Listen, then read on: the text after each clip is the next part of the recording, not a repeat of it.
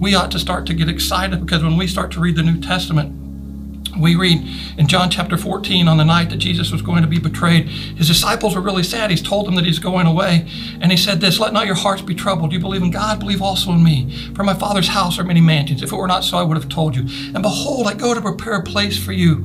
And if I go to prepare a place for you, I will come again and receive you unto myself, that where I am, there you may be also." And he's like, "And you know the way." And one of his disciples like, "Lord, we don't know the way." And in John 14, chapter 14 is recorded in chapter 14, verse 6, Jesus says, "I am the way, the truth, and the life." And those disciples immediately like, wow, Jesus is saying he's the Torah, he's the law of God, he's God himself, he's everything. And that's why John starts his gospel, "In the beginning was the Word, and the Word was with God, and the Word was God. And the Word became flesh and dwelt, tabernacled, tented among us."